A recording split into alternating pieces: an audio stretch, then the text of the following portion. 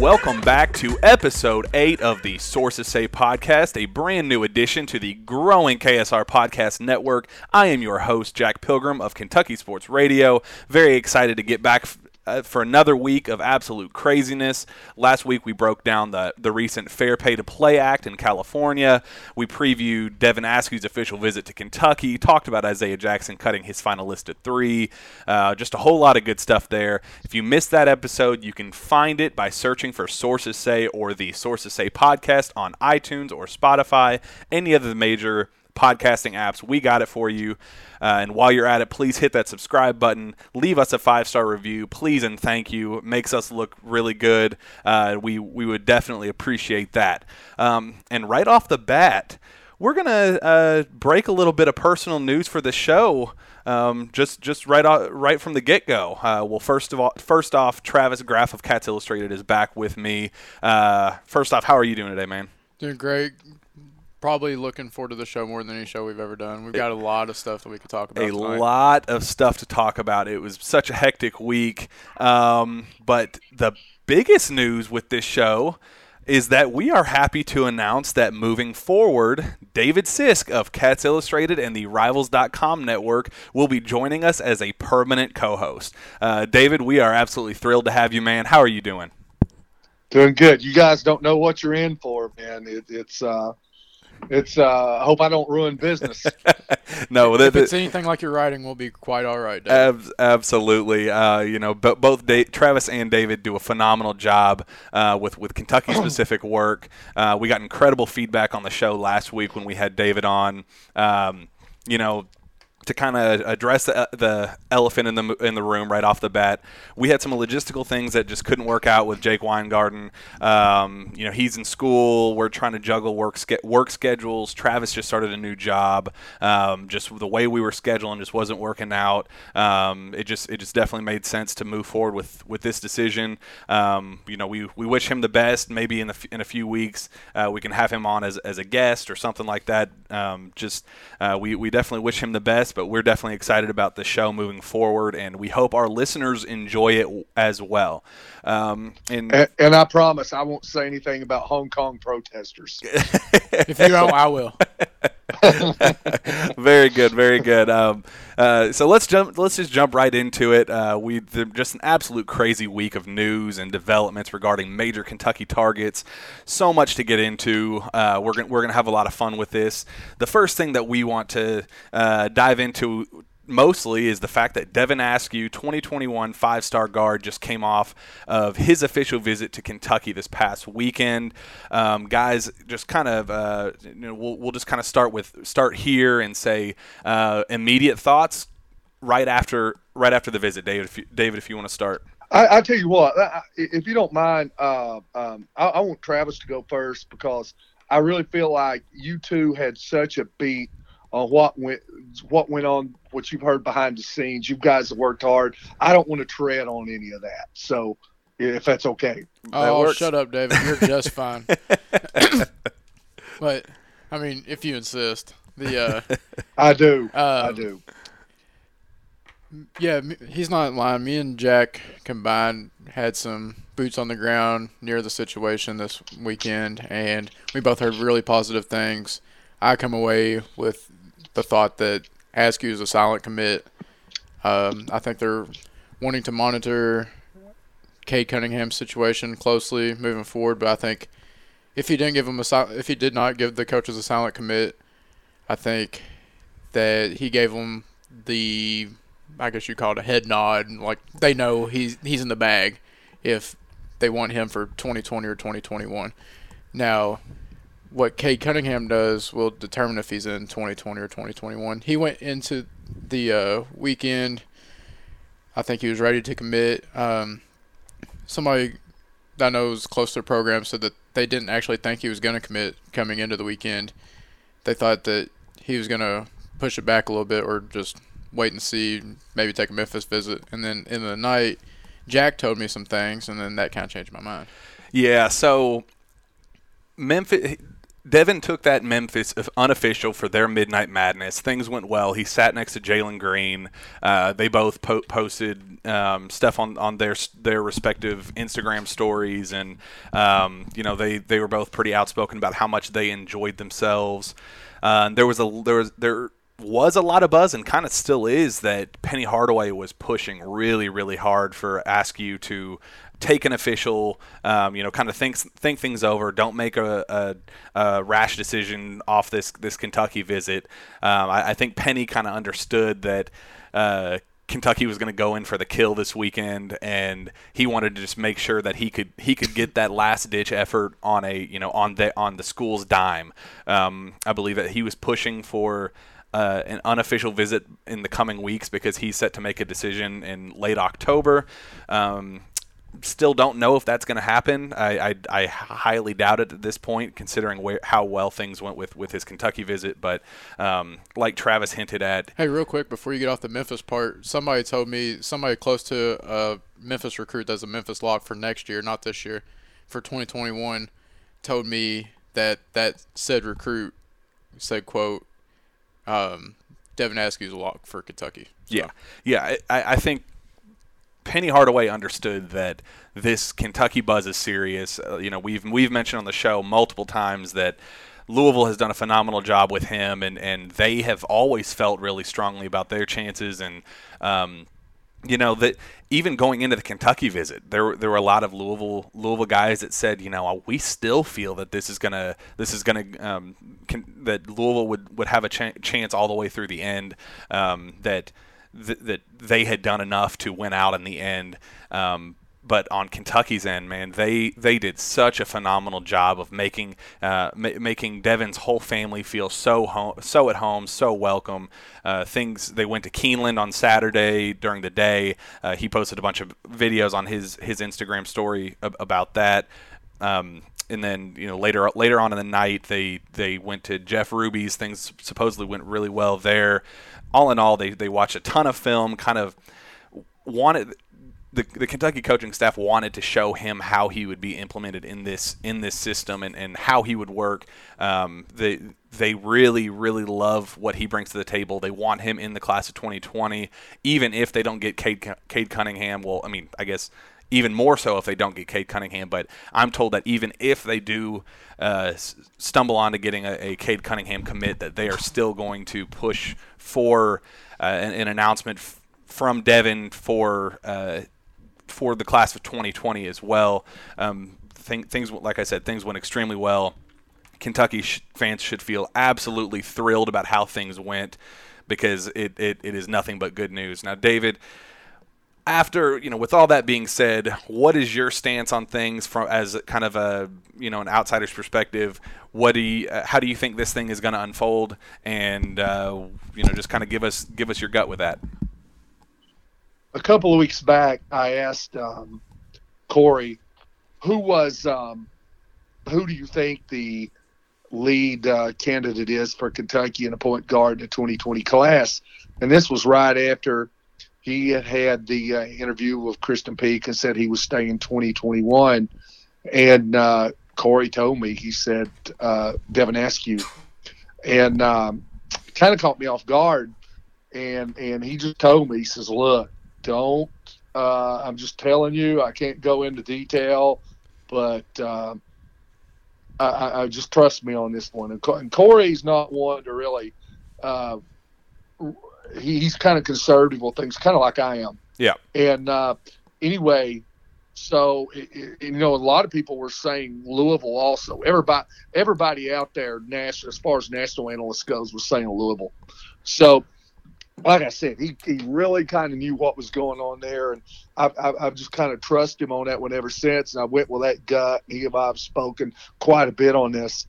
And going in over the weekend, when you guys said, hey, there may be, I know we texted back and forth, and you guys were hearing that maybe there was a commitment, mm-hmm. Or silent commitment. And I asked him about it, and he said, well, it really wouldn't surprise me from talking to him last week. So I really think that he expected something to happen over the weekend. Well, I take that back. He wouldn't be surprised if something happened over the weekend. Let me put it that way. Yeah. And but like I said, he's had a Kentucky lean all along. So it just kind of appears that they are in a very good shape for him, and it seems like as more and more as this has gone on, it's just kind of indicated what we thought, that even despite all the Louisville buzz, the heavy push for Memphis, all that, that the thought process last week before he went to Memphis, before any of that Kentucky was going to be the major player here. Yeah, definitely. And I believe Devin Askew's father, who has been really, great guy, but he's a little hit and miss whenever it comes to he confirmed that the official visit was happening, but trying to reach out to him since then to figure out how the visit went and all that stuff. It's a little spotty, but that's okay. I believe he did have a conversation though with Adam Zagoria either today or yesterday. Not sure which one, but he did say that in terms of a public announcement, no matter what happened behind the scenes, or if this silent commitment did happen, said that he is still planning on waiting until after USA basketball this weekend before sitting down and kind of coming up with a plan for an official announcement. He has said in the past that he would love to announce in front of his modern-day teammates and classmates and friends and family out in California. He's a guy that he's very popular kid in school. People like him out there, so he just kind of wants to give them that opportunity to see him and kind of let him take that next step.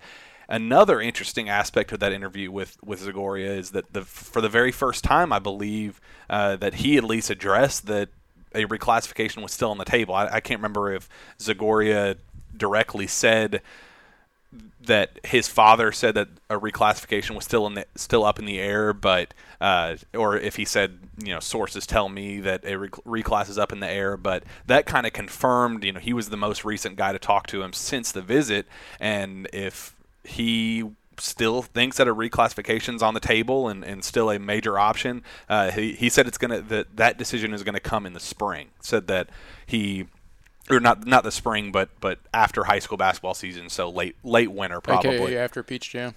Well, that's a possibility as well. But see, my thing is, he already made it to the Peach Jam finals this past year. I mean, and if I were a kid of his caliber, wouldn't I feel like I would more strongly want to be a McDonald's All-American and a Jordan Brand Classic All-American versus just going after another Peach Jam title. What do you guys think about that? I was going to ask you all that. I haven't personally been around Peach Jam yet, or the EYBL, anything AAU related like that.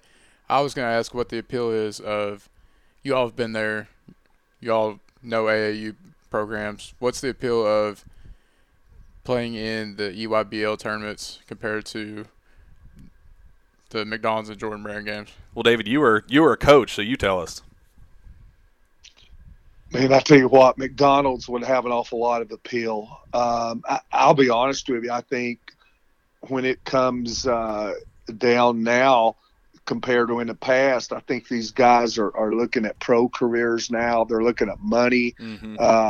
All these. I just think it's different than and I think maybe that's always been the case. But now I don't know that any would trump going on and playing professionally and making some big paydays. I think, okay, you've had that success, but now you got to look at your future. If I reclass, I can go on to play college. I can have a successful career. I can go on to the NBA.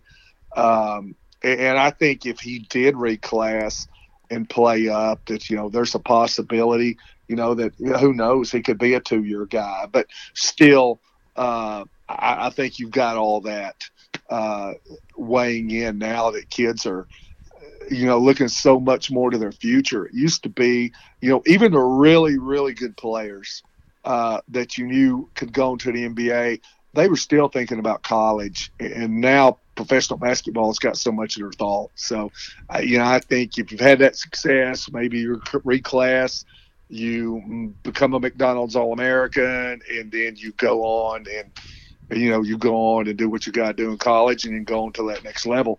I will say one thing: what you said about the scheduling from that interview, and one thing I should have added and I didn't.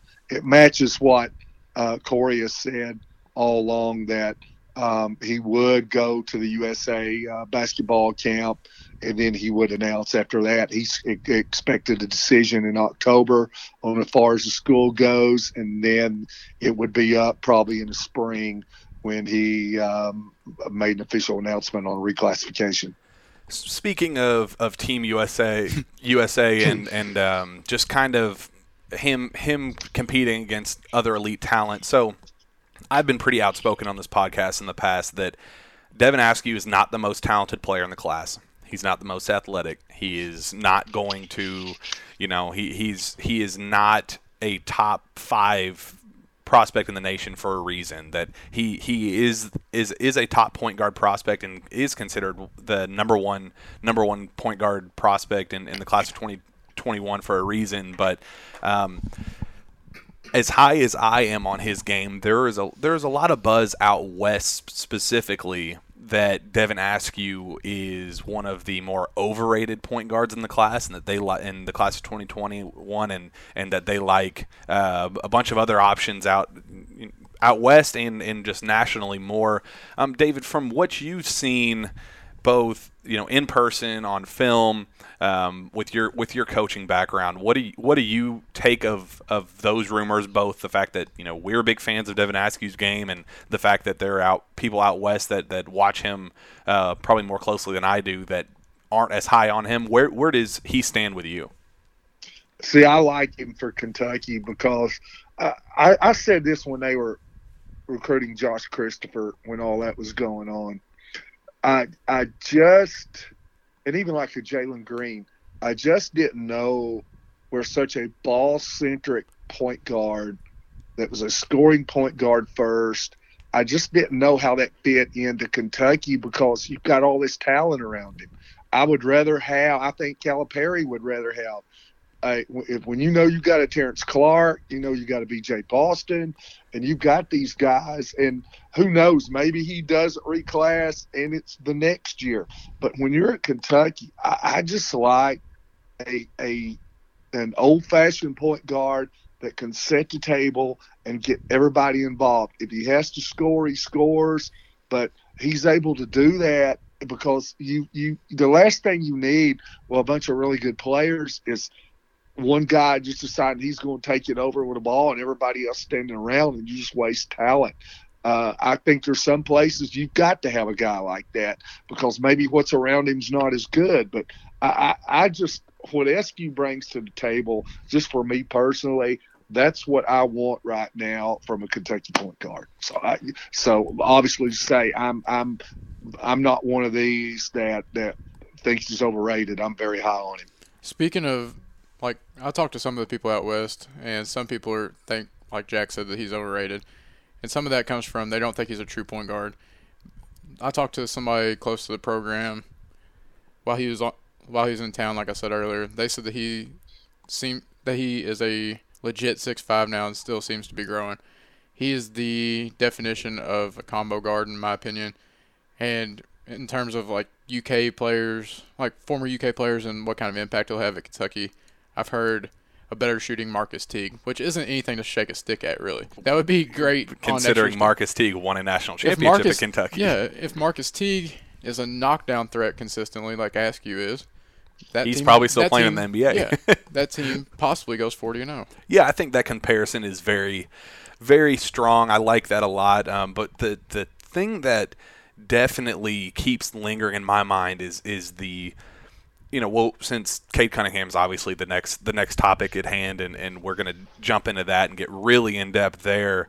I can't help but think of Devin Askew as a Tyler Ulis clone in terms of role. I kind of touched on this on the podcast last week. I'm extremely high on Tyler Ulis. I think that he is just one of the best point guards in Kentucky basketball history. I would argue that he is the best point guard in Kentucky basketball history.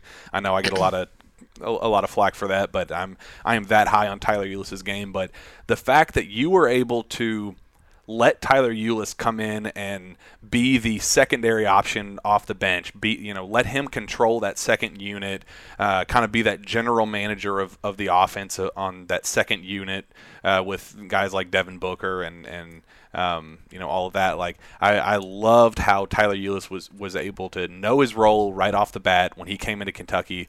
There wasn't a lot to be asked of him in his first year, but then in his second year, he just took that offense over completely, made it his own, established himself as one of the best point guards in Kentucky basketball history.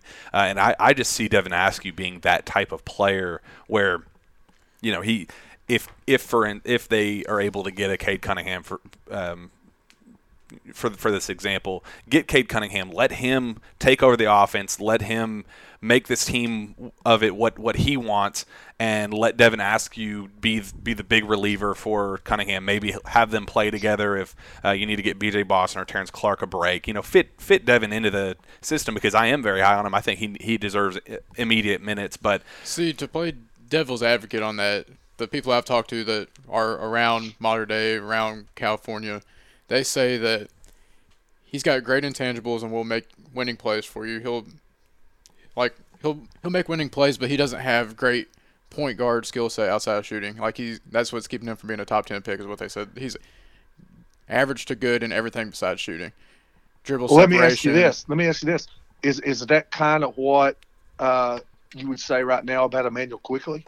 Yes, I think that I think Askew is Emmanuel Quickley with a higher ceiling. If you're asking me personally to compare him to a current or former UK player, I think he's Emmanuel Quickley with high upside, which isn't bad at all for college. I mean, look at the buzz right now. Look at what those within the program and those shoot, Calipari even came out during media day last week, and he was the one that said that that Emmanuel Quickley has made a PJ Washington level jump. So, I mean, you saw what happened with PJ Washington this year. That is high praise, about as high of praise as you could possibly ask for a guy that really didn't provide all that much last year. I mean, I know toward the very, very end of the year, Emmanuel Quickley was probably more consistent than Ashton Hagans, but solid defender.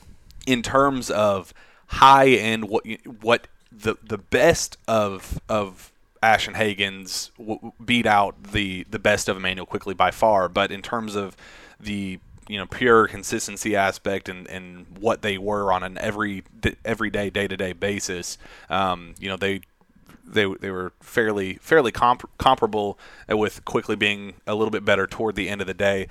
Just jumping right in with the Cade Cunningham situation and the fact that John Calipari, what was so funny is yesterday Matt Jones on Kentucky Sports Radio got a text message, and it was from he wasn't willing to say over the air who it came from, but he said, I don't know if this is out there. I need to confirm this with somebody. So he texted me at the break, the next break, and said, is it public knowledge that John Calipari is visiting Cade Cunningham today?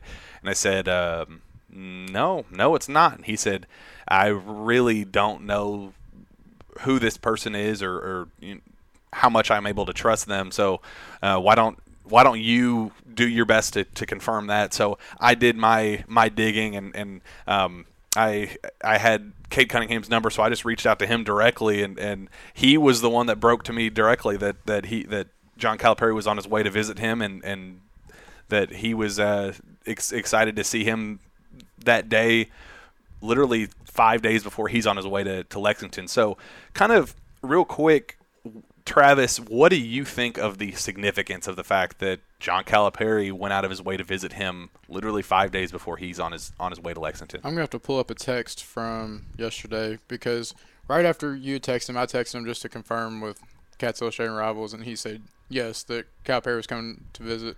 And he said, I talked to somebody else close to their program, and they said, dude, Cal's going all out. I've never seen him do this for a player.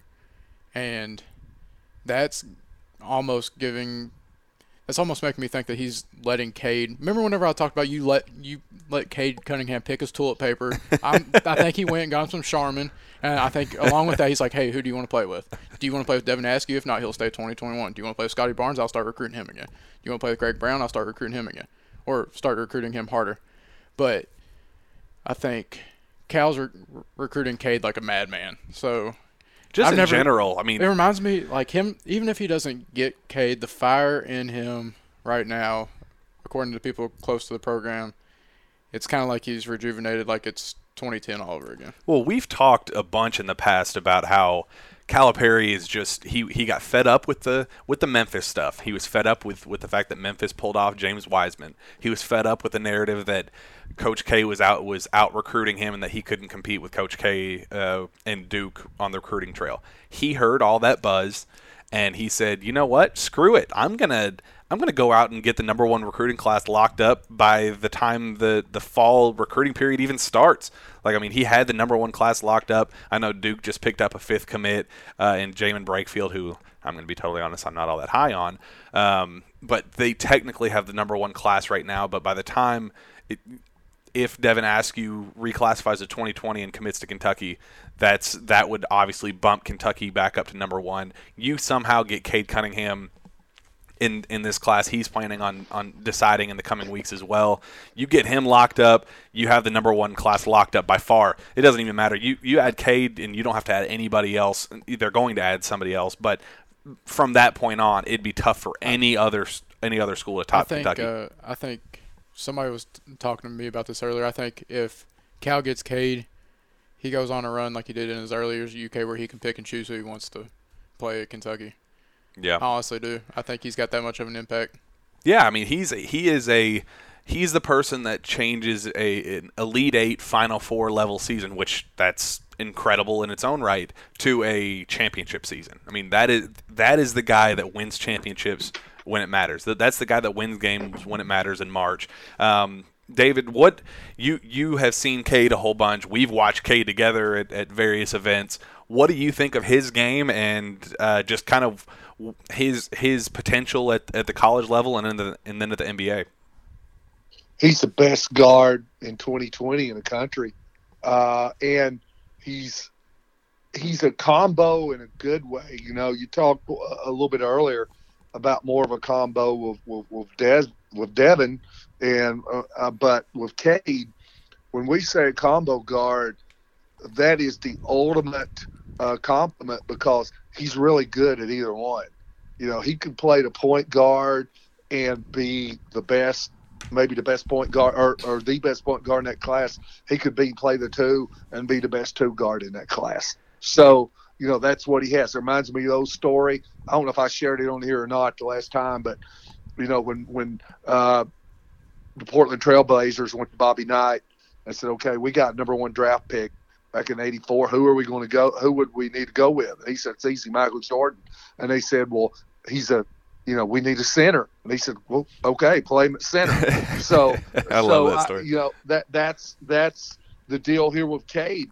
You know, he can play either or, but he's such a tremendous point guard, and he just is one of those that I think you guys said it when we were on the group text that he's the kind of guy you can just jump on his back and he can take you on a very deep run in March.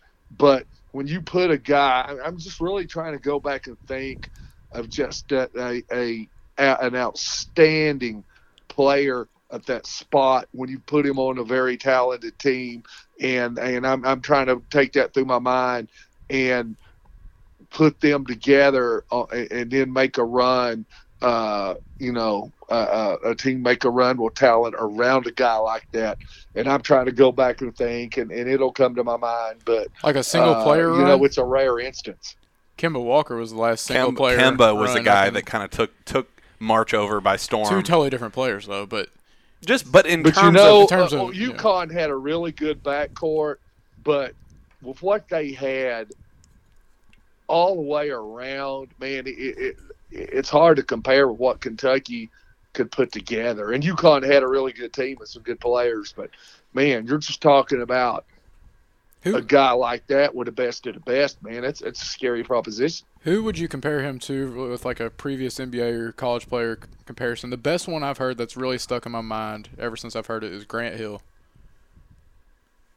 Yeah, it could be. A lot of these guys, they run together, but just the thing that I really liked about him was, man, he was just such a big, strong guard that could do it all. And you watch him, and you say, man, there's no way this guy is between his junior and senior year in high school. I mean, you see guys that are bigger that might play in a post or a great big wing, and you say, this looks like a grown man. He looks like he's 24, 25 years old. You hardly ever see it with a point guard and a two guard. But, he was just one of those guys that just – a lot of these guys, you think of the future. Okay, this is what this guy will look like when you put weight on him, and he could be that guy in the future, and you try to project what he's going to look like. This guy looks like that now. Yeah. Yeah, I am incredibly – he kind of reminds me of – when Andrew Harrison came out of college or came out of high school, he was the number one point guard in the nation, kind of for the same reasons, kind of being a slow, methodical, strong, not overly skilled. He wasn't overly skilled. I think that kind of the overarching argument with this is that I think Cade is a more skilled and a better version of Andrew Harrison, but. Yeah, just what you loved about Andrew Harrison and just the fact that he can just control the pace of a game, and he was in high school, he was able to make the game kind of move around him more so than let the game affect him. I am very, very high on Cade. I think that he is, like you said, the number one guard in the nation. What do you think about, obviously hypothetically speaking, the idea of Devin and Cade working together in the same offense? Real quick before we get into this, one of the insiders that we were talking about one of the national insiders that we were talking about that had Devin going to Louisville just changed his crystal ball pick. Who? To UK. Who was it? Andrew Slater. Oh, that's big. Yeah, that's big. Yeah, I just saw that on Twitter. Yeah, he's that's pretty. Man, you talk about breaking news. Yeah, that's awesome. But yeah, like on that note, it's looking more and more promising. The fact that Devin Askew will be part of Kentucky's recruiting class in 2020. How do you think the idea of Cade and Devin working together would unfold? I think would go really well together, especially if you go with a perimeter top-heavy type lineup, which we think he's going to have. I've been really going back the last few days and watching a lot of Cal's old dribble drive stuff. And you talk about some of the backcourts that he's had, and you talk about different players working together in those backcourts, and you might have had more than one point guard. You might have had more than one two guard, and that's one reason I think Devin could play point guard in this system because – you're basically you've got a handoff in a dribble drive action from the top, and they're going to probably be more incorporated with ball screens now since would have guys like Lance Ware, somebody like that who can set ball screens and pop and stretch the floor a little bit.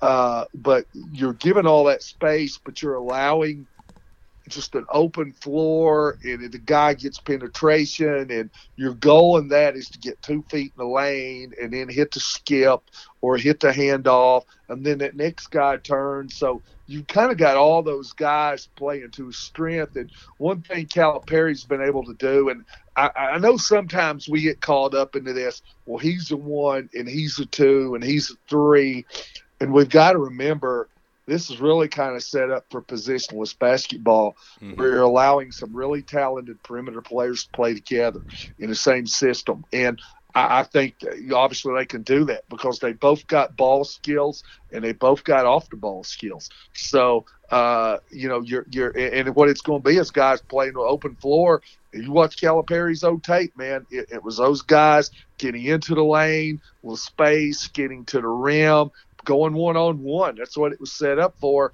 And the more guys you have can do that together, the better it works. And so I see no reason why they can't work in concert together at all. And it would be ridiculous if you had all three, but even if you miss out on Cade, everybody forgets that Terrence Clark could be really good at initiating this dribble drive offense, if that's what Cal's going back to. I think he could be a Tyreek Evans type. I don't think he'll be a true point, but he'll be one of the ones you get the ball and just go. And then whenever you get up, if you don't have anything, you initiate the offense. Yeah, and B.J. Boston, too, because I know when he first committed, Corey was huge on – and see, I'd never got to see him play when Sharif Cooper wasn't in the lineup. And he was just huge on, hey, this guy can play to 1, he can play to 2, he can play to 3. If you need B.J. to handle the ball some, he can do that. So see, I think he fits into that too. Yeah, absolutely. And David, I don't know if you listened to one of the early podcasts, but that was one of the main things that I raved about B.J. Boston just right off the bat is you hear all of the rumors about him being, you watch his highlights and he can score from all three levels. He's a guy that is easily one of the best scorers in all of America. So you go and watch him in person and you think, okay, let's see how good of a shooter this guy really is. Let's see how incredible of a scorer this guy really is.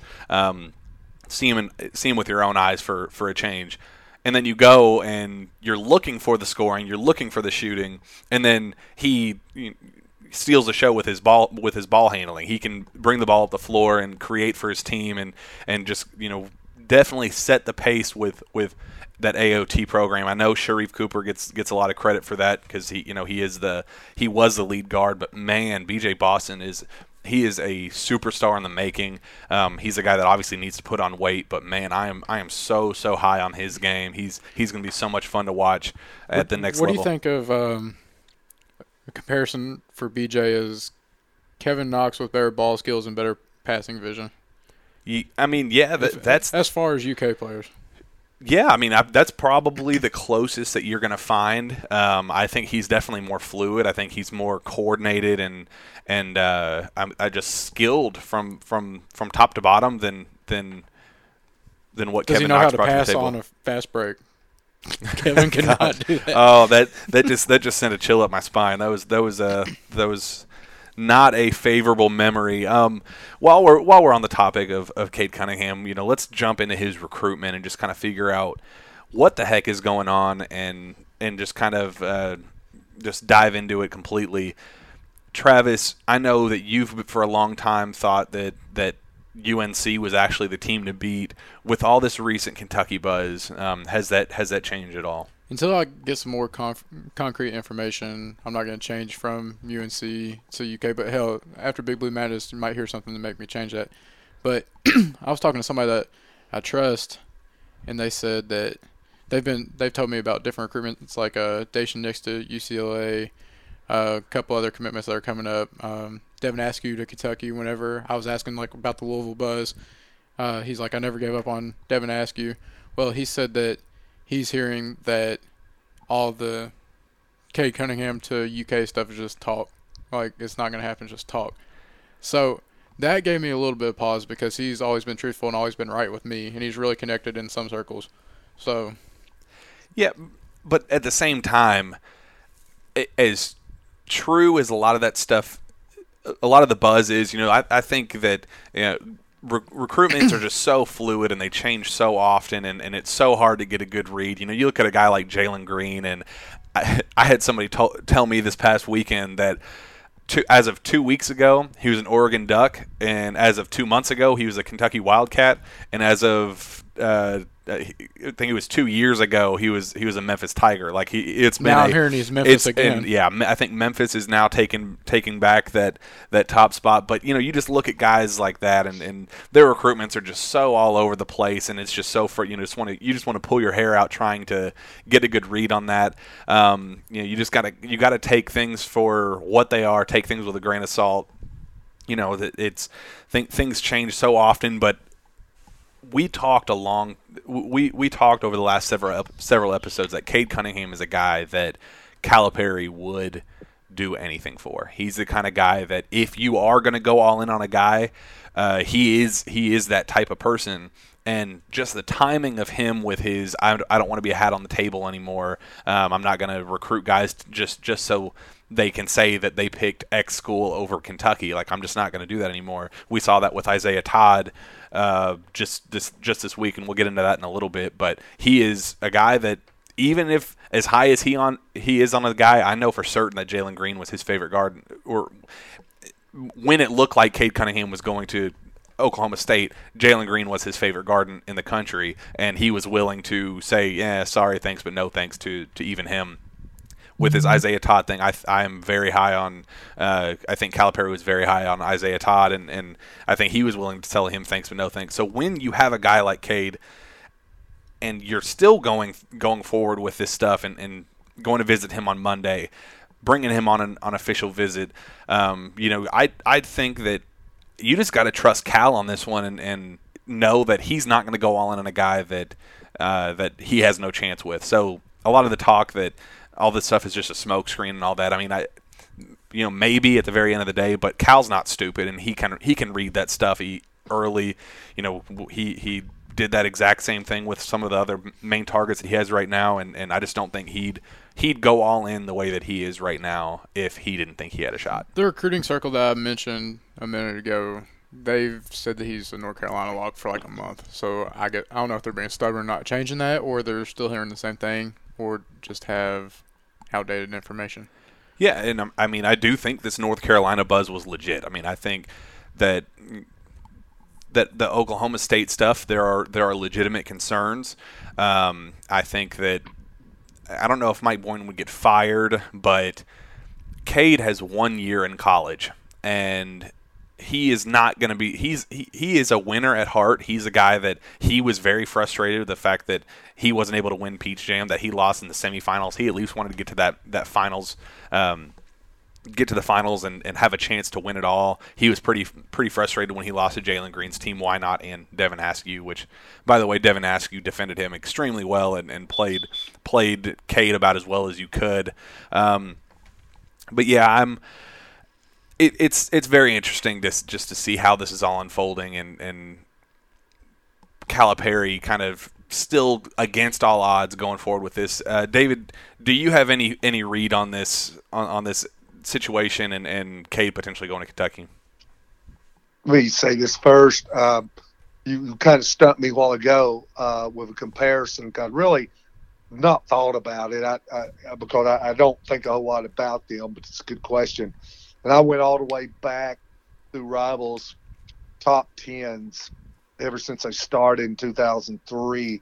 And I had to go back all the way to 2004. And the closest thing I can really compare him to is Sean Livingston. Oh, that's interesting.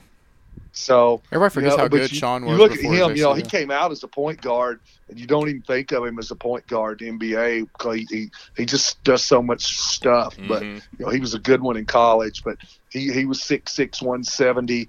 When he came out, and he's more of a he's a little bit smaller weight wise. Cade's I think a bigger kid at that same stage, but that might be the closest one. Go ahead. You were going to say something. I was just asking you, what is your latest feel on the Cade Cunningham recruitment? Yeah. I'm sorry. I thought Travis was saying something there. I still think Oklahoma State, but I think the thing is, can you get into that 2 spot? And like I said last week, I think, man, the elephant in the room is this FBI investigation, because it's I don't think it's a coincidence that the 2 guys that he's really, really got back in with is Cade Cunningham and Scotty Barnes. And, we're talking Scotty Barnes and we'll get on him later, but, there's Oregon that was named. There's Oklahoma State that's named. I just don't think that's a surprise. So, like I said, I just think it would be hard when your brother's been hired, basically to get you there. tell your own flesh and blood, no. I think it's going to be difficult. I think what Calipari's doing right now is playing himself into that number 2 role, trying to do that, trying to jump North Carolina. And then if Cade starts really having some cold feet about Oklahoma State, then, there you are. So I think it's a process. I know a lot of people on the site in the War Room yesterday in the House of Blue, man, they were like, okay, what have you heard? What have you heard? What have you heard? Oh, God, yeah. 20 DMs on Twitter, too. Oh, yeah. But the thing is, it's just part of the process, and that's what the whole thing is now. It's a process. What that tells me when he goes and takes the official visit or takes an in-home visit, rather, 4 or 5 days in front of the official, that means Cal's pulling out every stop, and he is all in 100%. And this is huge to him. But it's not like he's going to go there to see him, and he's going to say, "Okay, man, I can't believe you're here to see me. I'm going to commit." It's not that. It's a process, and Calipari knows that. So I think they're looking at this thing more as a marathon. Yeah, you bring up a good point with that number 2 aspect, because for the longest time it was Oklahoma State 100%. No, there really weren't. When he named a top 5, people just laughed at him. They're like, oh, "Dude, just get it over with. Commit to Oklahoma State. You're not going to go anywhere other than where your brother is. Like, let's just stop playing the games." But UNC kind of came in there and kind of nudged its way into being that number 2 spot. Or at least, there was a point that it was really 1A, 1B with North Carolina. They got a ton of buzz. Travis, you said, I think as early as 2 weeks ago, that you thought that UNC had solidified itself as the leader. But as time has gone on, Kentucky has just done such a phenomenal job of nuzzling its way into it and trying to force its way. North Carolina is now, they accepted a commitment from Caleb Love. They're now hosting a couple other guards on visits on their end. Don't know if haven't heard anything about them going to visit Cade either. But hell, we were the only ones that put anything out yesterday. None of the national guys Which did. That's kind of frustrating. It's like, dude, this is John Calipari visiting Cade Cunningham the week before his visit is massive confirmed news to both of us. Yeah, it was, that was a little frustrating, but I'm not gonna jump in on that. But like David was saying about the people on like House of Blue and people on Twitter, asking if I've heard anything. I have not from Cade himself or from anybody close to the program. I know I didn't expect to hear anything from Cade. Honestly, I think you'd be stupid to expect that, but.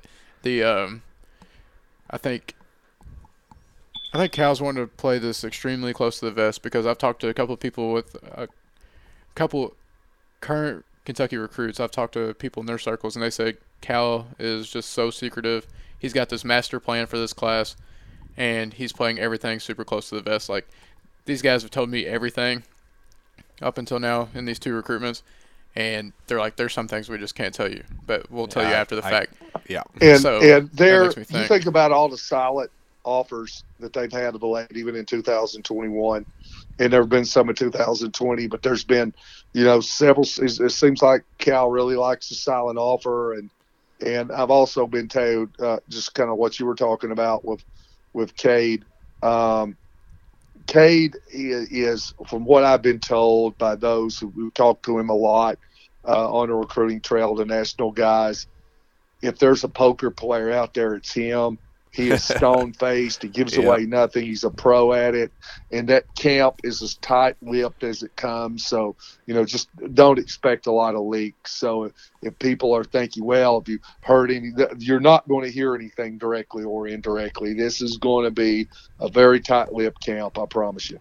All right. So I've said North Carolina. David has said Oklahoma State. Are we going to get the full trio, or who are you going with here? I will say, for the very first time in Cade's entire recruitment post Cade Cunningham being hired at Oklahoma State, for the very first time as of even even when he rescheduled his visit from early November to back to Big Blue Madness, even then I wasn't buying the hype. I knew that on Kentucky's end that they were going to – I mean, we had talked on this podcast several times that if they saw that door even crack, that they were going to go all in on that, that he is the kind of guy that they would just pull out all stops to make that happen. But even when he rescheduled, I didn't think that that Kentucky still had a legitimate shot. I still saw them as the third school, which is great. I mean, it's great to be in that dark horse scenario, but how often do the dark horses really come out on top? Let me ask you this, Travis. Kentucky 2 or 3 right now? I think 2. I think Mike Boynton's not going to be at Oklahoma State next year because of some disciplinary issues, but I think Cal has solidified that second spot, and hell, he might even be the first spot, but I'm just not one to change my opinion unless I hear something solid. I'm not just going to go change every time I hear winds of different directions. That's just my personal thing. Yeah, you asked for my official prediction. If I were to make an official prediction, if I had a crystal ball pick or a future cast or whatever, I would put it in for Oklahoma State right now. But if we're being honest, I put mine in for Foggy. Yeah, that's about as great as you could put it because, like I said, for the very first time since Cade Cunningham was hired at Oklahoma State, I think Kentucky has a shot. All right, let me ask you. Foggy, is that like Snoop Dogg at the Fog? Yeah. Is that what you're talking about? Gosh, don't even get me started. If Cal had done that, but the what was I gonna say? So do you think that him rescheduling for Big Blue Madness is Kentucky pushing for that, or do you think it's Cade's call? Well, I mean, it's Cade's call ultimately in the end, but you think it was his idea or Kentucky's idea? I bet it was Kentucky, so that news broke on this weekend while Devin was on his visit, right? Yes. That it got rescheduled. So my gut is Kentucky knew where they stood with Devin Askew. They said, I think we got this kid locked up. I think that it would be a major shock if he landed anywhere other than Kentucky at this point. That's how I genuinely feel. I think it would be a shock if he landed anywhere other than Kentucky at this point. And I think they reached out to Cade Cunningham and said, man, we need to know right now whether we can take this kid's commitment in reclassification in 2020. We know that you are our we told Devin probably that Cade is still our number one top option. He probably reached out to Cade and said, "Man, we're ready to secure this kid. We need to know if that you are on board with him being there. We want to know your gut on all this. Why don't you get on campus as soon as possible? I'm going to come visit you at Montverde. We'll talk as much as you want, but I definitely think this was initiated by Kentucky and Cunningham going, you know what? Let's make this happen." All right, David, let me ask you. Go ahead. I'm sorry. Well, say what you're going to say and then answer this after you're finished. How significant is it to miss the USA tryouts? I was going to answer what you were. You're reading my mind. To me, it's a big deal because – you take a look. Devin is going to make his announcement after USA basketball, and so it's a big deal. And I've talked to other guys in the past that have gone out there, and that's an important thing because there's so many good players. I mean, there've been a lot of good players out there that have been cut from teams. There's guys in the NBA who have been cut from those teams. And, you want to be there and put your best foot forward. And to me, to reschedule from that after he had said, I'm going there, I'm going to do this. And not only did he decide, hey, I'm going to go to Kentucky instead, he backtracked to do that and changed his mind. So, that just doesn't seem like like I said, I'm saying Oklahoma State. I'm not sure where Kentucky plays in at 2 and 3, but I know Cal is going all out. But even no matter whose decision, let's say it was Kentucky's decision, It takes two to tango. I mean, Cade Cunningham's got to say, yeah, you know what? I'm going to miss the USA mini camp in Colorado Springs, and I'm going to go to Lexington. To me, man, that's a major step, so that says something. I got a question for both of y'all. I saw somebody post on House of Blue earlier. It made me think. I thought it was a legit question. Would you compare this in any way, Cade's recruitment in any way, to Kerry Blackshear's recruitment, where you knew UK wasn't a favorite all along, but you kept talking yourself into it, and at the end of the day, he went to the guy, or he went to the school that was considered the favorite from the beginning? At first, I thought maybe they were a favorite for Kerry, but the one thing that became obvious early on was that the Kerry Blackshear camp was way in over their head on this one. They were saying something, then denying they said it, and then some people around that even said, "Look, he didn't get this kind of attention at Virginia Tech," and they just really didn't know what to expect. And the difference here is, every step to me from Cade Cunningham and his camp's calculated. So I think that's where you draw the difference. Yeah, what's so funny about that Kerry Blackshear situation is after the fact, it kind of got to the point in that recruitment that I was told pretty early on that, by somebody he attended he wasn't invited to the NBA draft combine. He was invited to, I think it was just the professional basketball combine out in California, and I had talked to somebody out there right around the time that he was participating and was doing media interviews and was talking to guys out there, and I had talked to somebody there, and somebody pretty definitively said if he pulls his name out of the draft, he's going to Kentucky. I mean, he was pretty adamant about that. So that was kind of one of the very first. I kind of hung on to that about as long as I could, because I was like, man, it was kind of odd to be so definitive about that. If Kerry hadn't said something that triggered that, that's not something you just make up. That's something that you have to feel pretty strongly about that as it is. But as odd as it is, like I talked to guys after the fact within a bunch of different of the programs involved. I talked to an Arkansas guy, and he was furious about how the Kerry Blackshear situation happened. He said, we absolutely thought we had him locked up. There was a time that wouldn't say that he committed, but said that he had made his intentions known that he was going to be at Arkansas. And I know for certain that he had told that to people at Tennessee. He had told that to people at Virginia Tech, that he was returning to the school. And I know that at one point Kentucky was not certain that he was going to be a Wildcat, but that he was feeling pretty. They were feeling pretty good about it.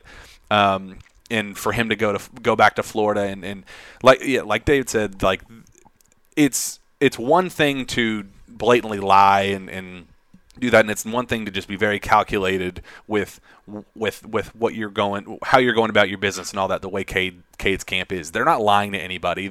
He says that he's more wide open than people think, and he ended up being more wide open than people think. But he also said that that he was strongly considering the idea of playing with his brother at Oklahoma State, and that was something that would hold true until the time he made a decision. So I do think, in terms of secrecy and trying to figure out and wade things out, I think it's similar in that instance. But in terms of just being forward and understanding, understanding it, I think that's how they're different. I think they were pretty much asking, like, not in how it was handled, but more of the recruitment. Like, at the end of the day, they're going to end up at the original favorite. I mean, I'm here to tell you that for the very first time, I think that Kentucky has a legitimate shot. They might not get him at the very end, but I think that is something that should make Kentucky fans feel better. I mean, the fact that a lot of people kind of thought that they knew what was going on with Kerry Blackshear, that was one thing, but with this one, people were pretty. As soon as Cannon was hired at Oklahoma State, it was a done deal. Evan Daniels came out and said done deal. All the big national guys came out and said done deal. I mean, it's always been pretty forward, pretty self-explanatory. The UNC buzz, it was obvious.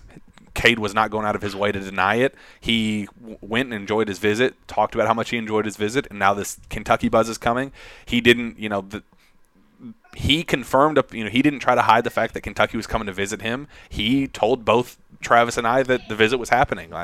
Somebody within the UK program told me that this was happening. Like, it's not a secret. Like, they are well aware of this Kentucky buzz, and there's, I don't want to say a lack of professionalism on Kerry Blackshear's part, but there is a strong sense of professionalism with this Cade Cunningham thing that I think that's how it's the differences are pretty strong in that sense. From there, let's just touch real quick on Isaiah Todd, because last week we did a segment on a mailbag, or I guess I did, because we were only able to talk for 30 minutes, and I did a mailbag segment after that, and it got really good feedback. People asked if we can make that a regular aspect of this show, and I'm up for it if both of you guys are. I asked some people before the show to give us some questions, and we got a ton of good ones, so we can go from there right after we bring up the Isaiah Todd situation. Isaiah Todd cut his list of schools to 2. Included Michigan and Kansas, coming right off of official visits to both schools. He visited Kansas this past weekend for, as David said, the Snoop Dogg adventure. He was there for that, and then the week before that, he was at Michigan. Real quick, guys, what do you think went into that decision to cut Kentucky, cut Memphis, cut UNC? And where do you think the lack of Kentucky kind of played part of that? Travis, go first. I think he was going to. I think the thought process is he's going to go play professionally. I think there's when you got a player of his caliber, he basically begged North Carolina to take him. I mean, he's been on more unofficials over there that you can count. And for them basically to move another direction, and then, he came out and said, I thought it was very telling that I wanted to visit Kentucky and they wouldn't let me, I believe was the words. And I don't think all that's a mistake or a coincidence. I just think that you're looking at 2 programs that really thought, hey, we're not going to put all this time into him if he's going to do something else. Oh, yeah, I'm definitely going to piggyback off that. I think that, look at one of the programs involved, and that tells you all you need to know. It's always Kansas, or used to be Arizona before Sean Miller cleaned up his act. It was always one of those 2 programs that was in on the sketchy kids. Michigan, I don't know. I knew Michigan was going to be in this final 2, but I didn't know if it would be Kansas or if it would be Memphis. Like you said, practically lived at North Carolina over the summer and during the fall, wanted to be there bad. I think the Kentucky buzz, I think I had a bad read on it, honestly. I talked to somebody that said UK was right there in the thick of things, like top 3, which it may have been at one point in the past month or so, but I think that there was a big gap in between his top 2 and his UK and North Carolina, because they sensed the overseas buzz starting to grow. Yeah, I agree with both of you guys. I think the overseas buzz is about as loud as it could possibly get right now. I think that I was told that the Kentucky coaching staff was worried that he would commit in the fall. He announced a commitment day for October 17th. He would commit to Kentucky in the fall, and then Kentucky would back off a bunch of their other front court options, and in the spring he eventually decides to go overseas, and Kentucky's left with nothing. And I think that was a big worry of the Kentucky coaching staff, and they just didn't want to play those reindeer games. They were tired of trying to figure out, this overseas aspect is such a new development for them that they have to take into strong consideration now, because that is such a prominent aspect of guys. The R.J. Hampton situation, and now with Jalen Green and some of the other big guys, Makur Maker, they have to factor that in, because they don't want to be left screwed over at the very end. And I know with Isaiah Todd, I know for certain that he was Kentucky's favorite big in the class. They loved him.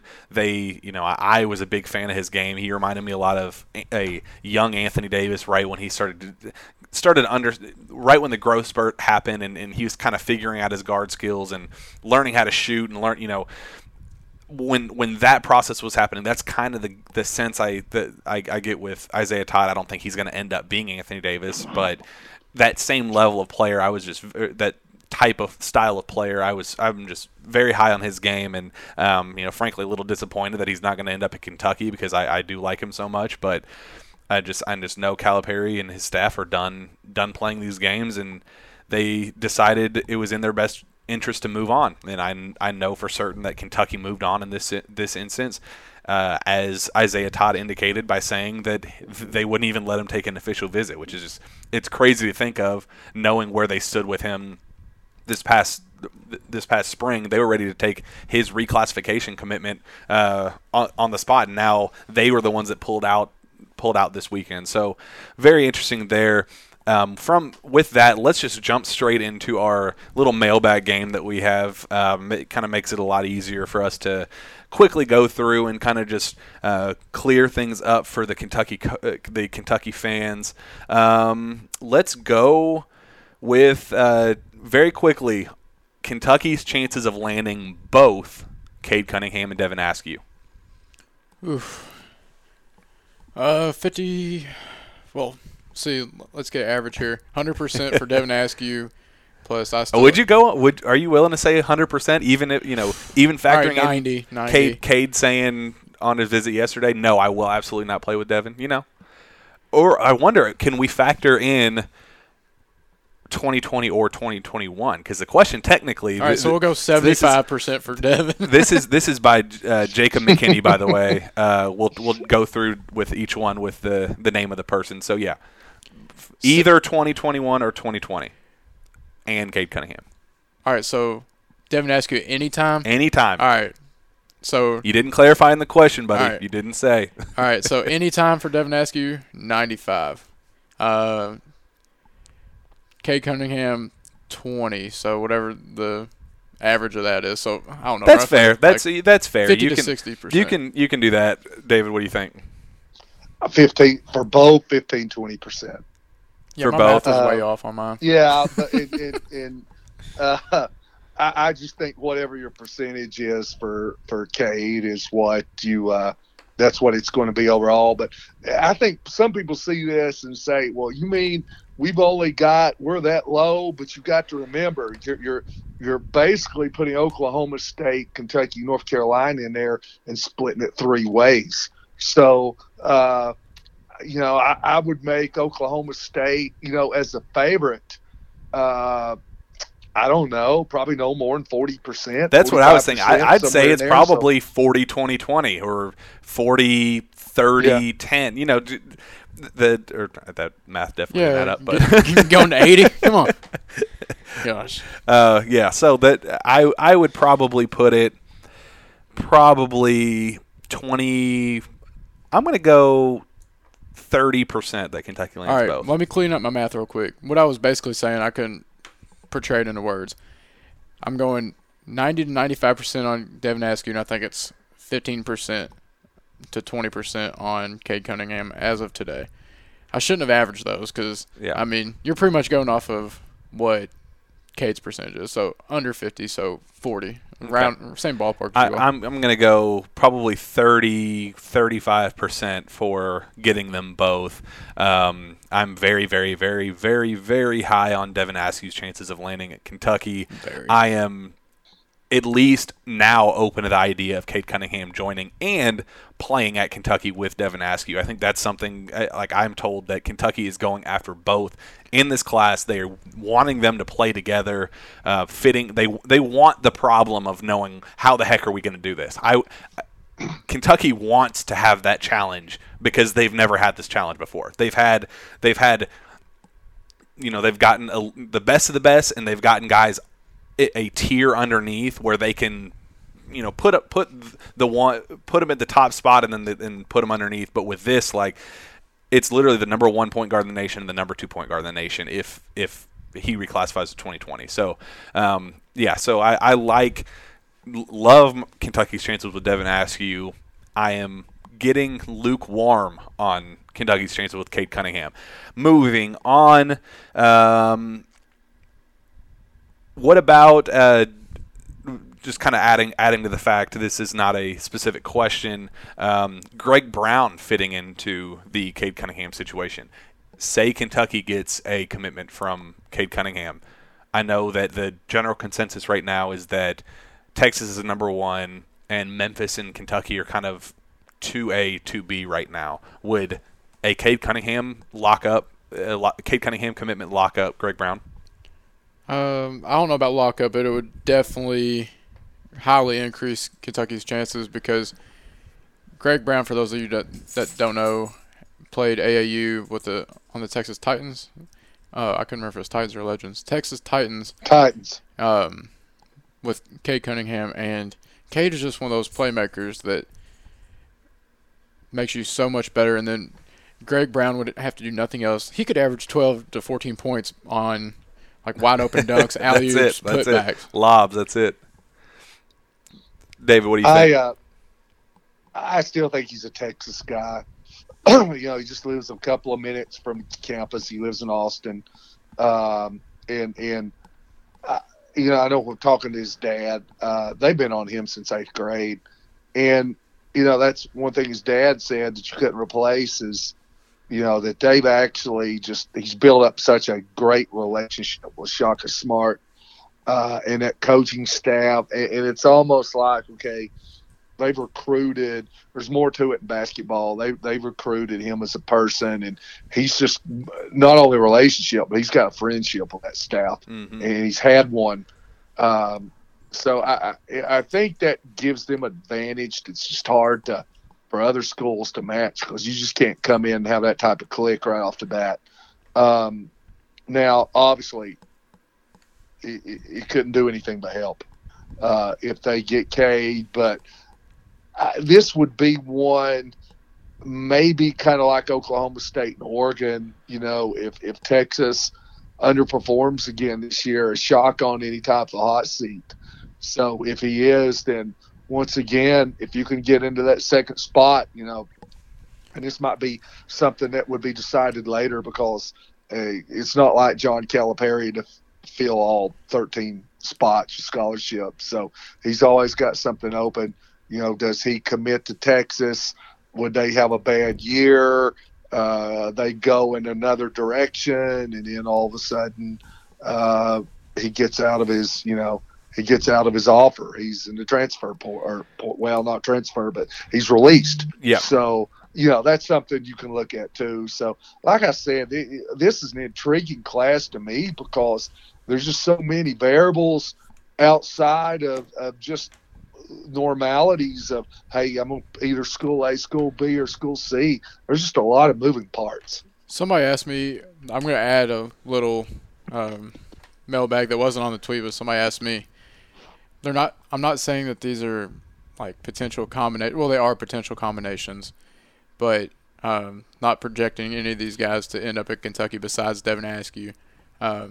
Would you all rather have a combination of Cade Cunningham and Greg Brown or Devin Askew and Jonathan Kuminga? David, go first on that one. I thought I was going to get softballs. You asked me this the other day. What did I tell you?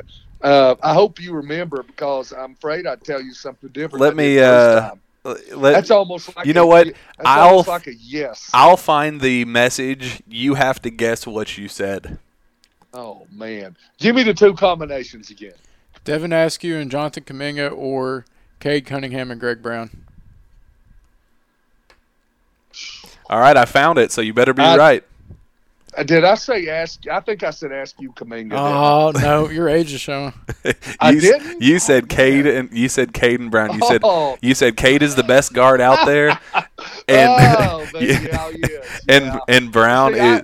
You said I had some Kuminga love going on. You said and Brown is more like an old school big. Yeah, he is really long in rebounds. Yeah, man.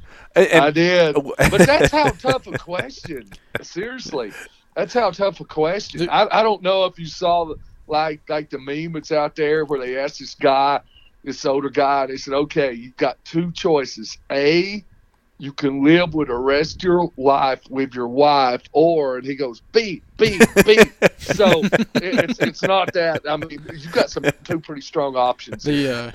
I said personally I'd go with Cade and Greg Brown because I think Jonathan Kuminga is a stud. Him and Cade are my two favorite players in high school basketball. You can't go wrong with either one. Kuminga is probably the best long-term player in high school besides Amani Bates, in my opinion. Mm-hmm. But Cade is one of those guys that can just will you to a championship. He can put you on his back and carry you. Yeah, I really don't know where I would go with that. I know on Kentucky's end, they're going for all four right now. They're going to try to swing for the fences and somehow manage all four. They're not going to get all four, but that would be way too many egos. That would just be absolutely ridiculous. But I wouldn't be surprised if they go really, really hard on three, with the three probably most likely being Askew, Cunningham, and Greg Brown. I think those are pretty prominent options, and I think that's kind of what Kentucky's blueprint right now is. But if you had to pick one of them, I'd probably, like you guys, go Cunningham Brown, probably because just the built-in chemistry that they already have. I rewatched some film of them with the Texas Titans this past year, and goodness, the lobs that they threw to each other and just the chemistry that they had on the floor was just phenomenal. So I'd probably just do that. But man, if I had the option of getting a commitment from both Devin Askew and Jonathan Kuminga right now, I would take it without hesitation, just because those are such two impressive prospects. Moving on from there, this is from Andrew Slaughter. If you had to pick today, is that Slater's burner? If you had to pick today, who will be UK's front court alongside Lance Ware at the end of the class? Oh, throw a Brown, Banchero, Isaiah Jackson, Cliff Omarui. You have to pick. You have to pick how they're closing things out. I mean, this is gonna be a complete guess. I'm not gonna get all these right. Isaiah Jackson, you got a 50-50 shot, so I'll put him. J.J. Traynor, if they offer, I feel like he'll be at Kentucky. The stud of the class. You already got Lance Ware. I think they'd get those two and go with a grad transfer. David? Yeah, I think they could end up with two that you mentioned. He talked about a grad transfer, and I think the grad transfer is going to depend on who they get, of your 2020 guys. Obviously, Ware's already there. I just kind of see Isaiah Jackson. There's all the Alabama talk. And there's times, when I talk to his dad, I'm just like, man, it seems like Alabama, but I wonder when it comes down to the end, and each offers a different reason to pick. One's like, okay, you can go here and play with a bunch of studs, and make just get you ready for the NBA. It's what's going to be like there. You're going to have a ton of success, or you can go to Alabama or be the man, or you can go to Syracuse and you can play a different style, and it's just different looks. But I think they could end up getting him in the end. Omarui is a real wild card to me because I've always thought, when they first started, that was a guy that really liked Kentucky, and the Isaiah Briscoe connection, and the Roselle Catholic tradition, all those different things. But he's not going to do it till the spring. I think that's interesting, and he's going to be kind of out of sight, out of mind. I don't want to quit thinking about Kentucky in that one, because it's almost like one day we're like, okay, Cliff Omarui is going to be a guy they're going to get, and then the next day we're just like, and I'm speaking for myself, you just kind of say, well, for whatever reason, maybe Kentucky's not recruiting him. Maybe they've moved on. Maybe they went another direction. I don't know. I think it's good he's going to wait this spring, because then Calipari can kind of see what happens with Greg Brown, what happens with somebody, Isaiah Jackson, and then if we get them, we don't have to worry about it. But if we do get them, man, we can go back all in. So, but like I said, I think Brown goes to Texas. So I think Jackson. I think Omarui depended on the other guys, but I do think if they went all in, they'd have a good shot. But and then obviously JJ Traynor there, and then maybe a grad transfer if the other stuff doesn't work out. But they're one way or another of that combination, they're going to end up with numbers in the post. They'll end up getting the number and quantity that they want. All right, David, I heard something about a prospect that you know some people pretty well that are around him. Do you think that most assists could be a reclass candidate? I know a lot of people are considering him a Memphis lock, but I heard some reclass buzz last week. I know you asked me that, and here's the thing, talking to his high school coach, I mean, he's 16. He's young. Yeah. He's not an older kid. So, you know, you're talking about a kid when he makes that decision. He could reclass, and he's still 16 years old. You know, if he does that. So to me, that's he just sounded to me like, hey, he's 16. This is not what. This is not something that we're going to do. Now, he didn't say that, but the coach really just reiterated that he's young. He's young. He's 16. He's young. So I just took that just for granted. Hey, this is not even a reclass candidate. But, you never know what these guys are thinking. Yeah, if me answering that question, I'm right there with you guys. I'm feeling probably a little bit more confident about Isaiah Jackson than I have in the past. I've always kind of when the Alabama buzz kind of came, I kind of wrote him off as that he would commit sooner rather than later. But ever since then, I'm kind of feeling a little bit better about Kentucky's chances, especially after Calipari went to go visit him in Michigan. Cliff Omarui, it's kind of interesting. He said that he was going to commit in October this summer. If you remember that, he said that he was going to commit on his birthday, and he ultimately decided that he was going to wait until the spring. So I wonder if that is on Kentucky's end of things, kind of saying, hey, man, we really want you. We'll create space for you, but just give us some time to, kind of let us find some clarity with what we're doing in the front court. So that I don't know.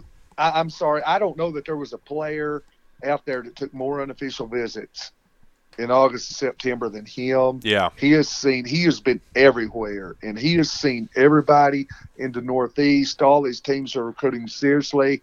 And then he sees all them. He says, I want to wait. It just makes me think that he's like, hey, that I've seen them. That's just, it doesn't, scratch. It just scratch my itch. It's not what I want. I want to see what else is out there. Moving on to Sloan Alley's question, is there a realistic chance that Paolo Banchero is in Kentucky's front court next year? If so, how likely? Travis? Realistic, yeah, but likely, I'd put it like 10% maybe, if that. I honestly don't think he reclassifies. He's good enough, definitely, to reclassify. He doesn't need another year of high school, but I know he wants to play. He wants to be a package deal with Kennedy Chandler, but Kennedy, I don't see. The thing with that is I don't see Paolo going to Memphis, where Chandler is considered a lock. But somebody close to Chandler said that there was an outside chance that he went to Tennessee. I could see both of them playing there. David? I don't think so. I've just kind of felt like he was a 2020 guy all along. And I don't know. I guess I've just kind of had it in my mind that he's a West Coast guy.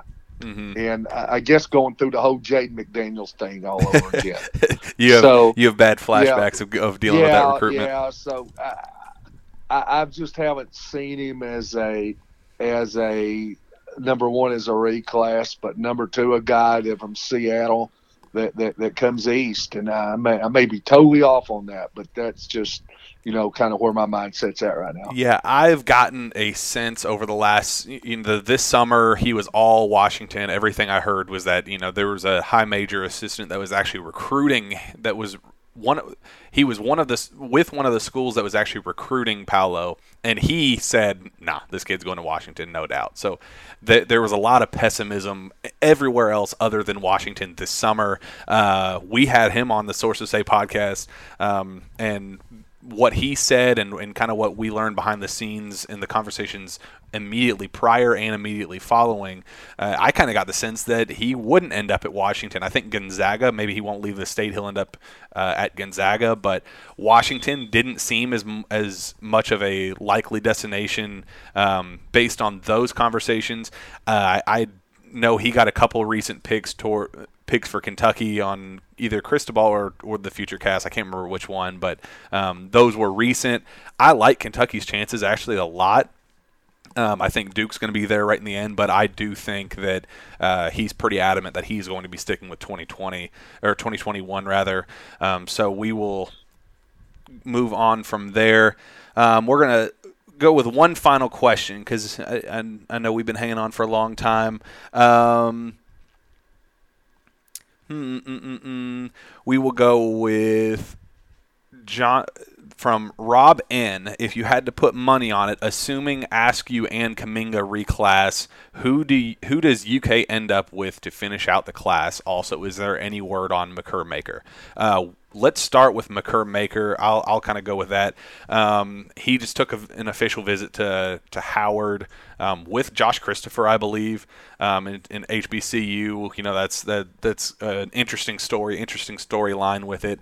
I don't know how realistic it is that he ends up there because he is pretty big on branding, and he knows how much the Thonmaker and Maturmaker that process didn't go as well as they wanted, and I think he wants to go to a place where he can brand himself and I think he is a blue blood guy if he ever makes it to college, and I think that's a big if.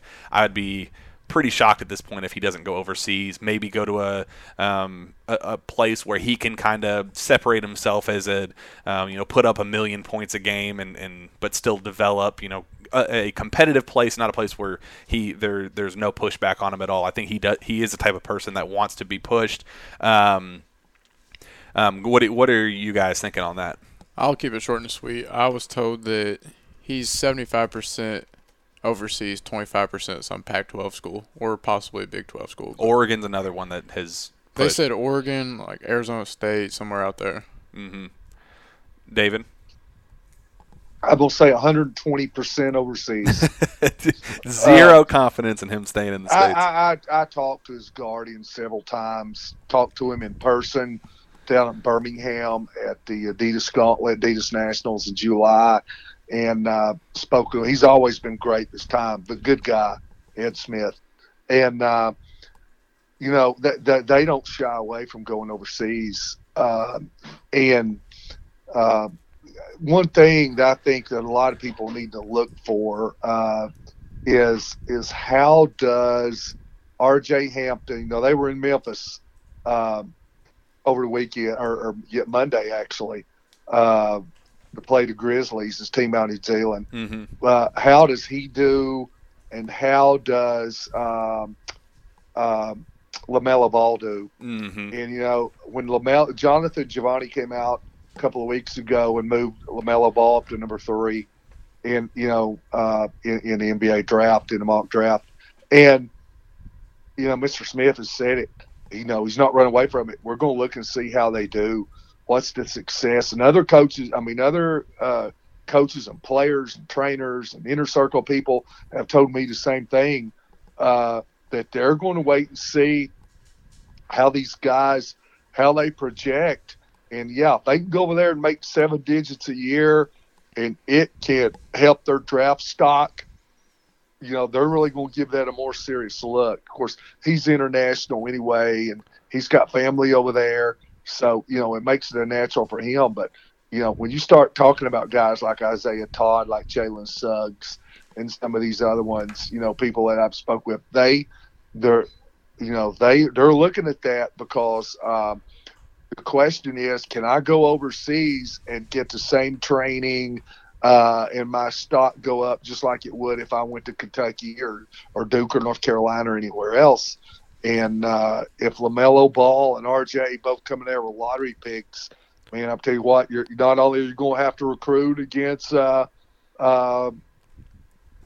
schools that we mentioned, you're going to have to recruit against them Sydney 66ers or whatever they're called. So I mean, that's something that's in the future that Kentucky's going to have to deal with. Yeah, absolutely. And to the second part of his question before we get out of here, assuming Askew and Kuminga reclass, who does UK end up with to finish out? We kind of talked about the front court prospects that we kind of thought UK would end up with, or at least had the best chances with. Are there any others that you would put, had to put money on that UK lands to go with the current guys they have right now? Travis, do you think Trainer's going to get a Kentucky offer? That situation is so weird because that camp was secretive with me about right after the UK visit. He's one of the ones that said Cal's got a plan, but they felt really good leaving the visit. So I think that they're just like Louisville and want to see him in a live in-game setting to really. I think if he exceeds expectations in a game setting and really stands out after a mediocre junior season, I think that he'll get offered from both schools. But I think Kentucky's really got to watch their scholarship numbers because I think you're going to have a lot more return this year than people originally thought. I think Khalil Whitney could be a 2-year guy. Hot take, I think Khalil Whitney will be a two-year guy. I told somebody that earlier as well. I think Keon Brooks will be a 2-year guy. I don't think Keon Brooks will be a 2-year guy. I think he's still really weak. Mm-hmm. But I don't know. It's a weak draft. But I think if the scholarships worked out, I mean, I know Cal has a major plan in his mind.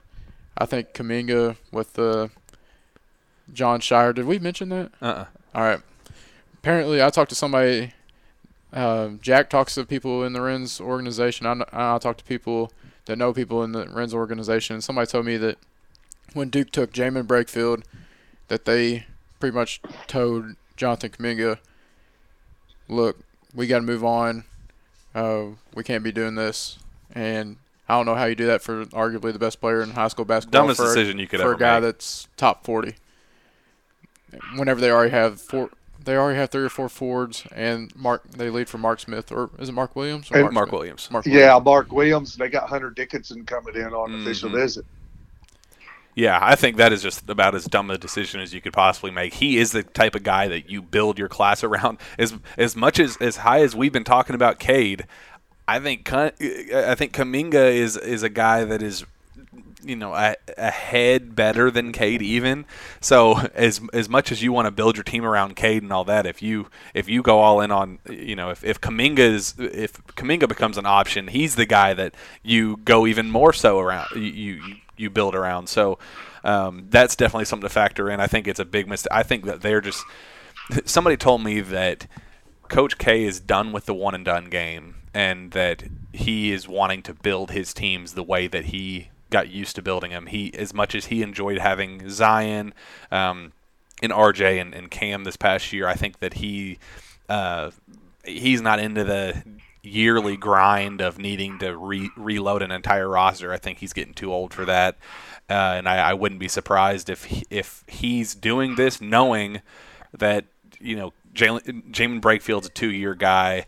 Some of the other commitments that they got are definitely 2-year guys. I'm really not high on their class at all from an immediate standpoint, but Coach K can develop those guys. So yeah, that's definitely an aspect to keep in mind. I think Kuminga could be a small ball 4 to factor in. I think Scotty Barnes is a dark horse right now. I definitely don't think Kentucky is anywhere near the leader right now. Something on him real quick. I talked to somebody that's friends with his friends and his family and him, and he said that I was asking him about the UK buzz, and he said that Florida State is firmly in the lead right now. But he said, Yeah, that's what I was I've heard thinking. The exact same thing. I was going to add that, not from a totally different source. Yeah, I think Florida State's 1, Oregon's 2, and I think Kentucky is putting themselves in position where, although the fact that he's wanting to make a commitment here at the end of October and early November definitely doesn't bode well for them. Maybe something changes on an official visit or whatever, but it's at least something to keep in mind because Calipari did visit him while they were down at Montverde seeing Cade, and he said that he's going to schedule an official visit here sometime soon. So outside of that, I don't know if there's anybody else we didn't touch on. And with that, I think we're going to wrap it up right there. Before we end it officially, where can fans find you on social media, and where can they find your work? Go ahead, David. Coach David Sisk on Twitter.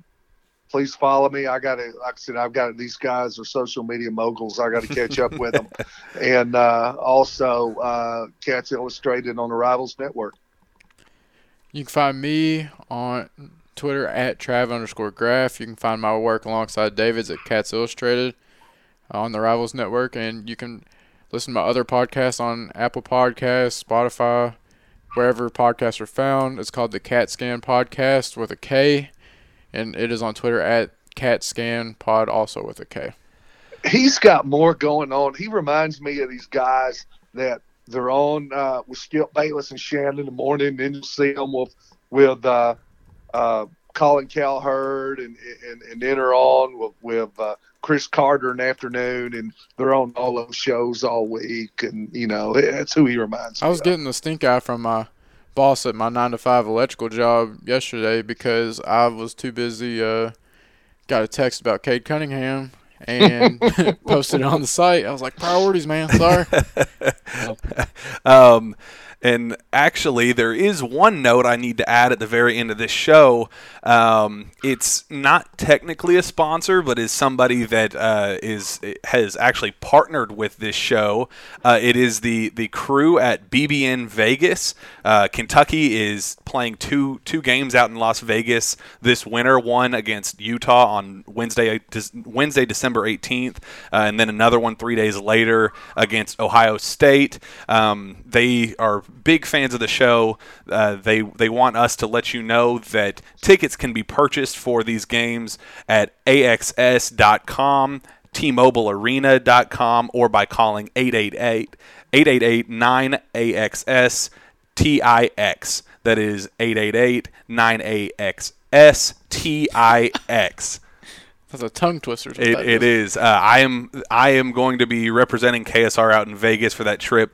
Booked my tickets this past weekend. Super excited about it. We're the KSR. I believe Tyler Thompson's going to be joining me for at least one of the games, but I'll be out there. Please buy tickets if you are. Come say hi to me. I'd love to hang out with you out there. And with that, we will be back next week for another jam-packed Sources Say podcast. We will see you then.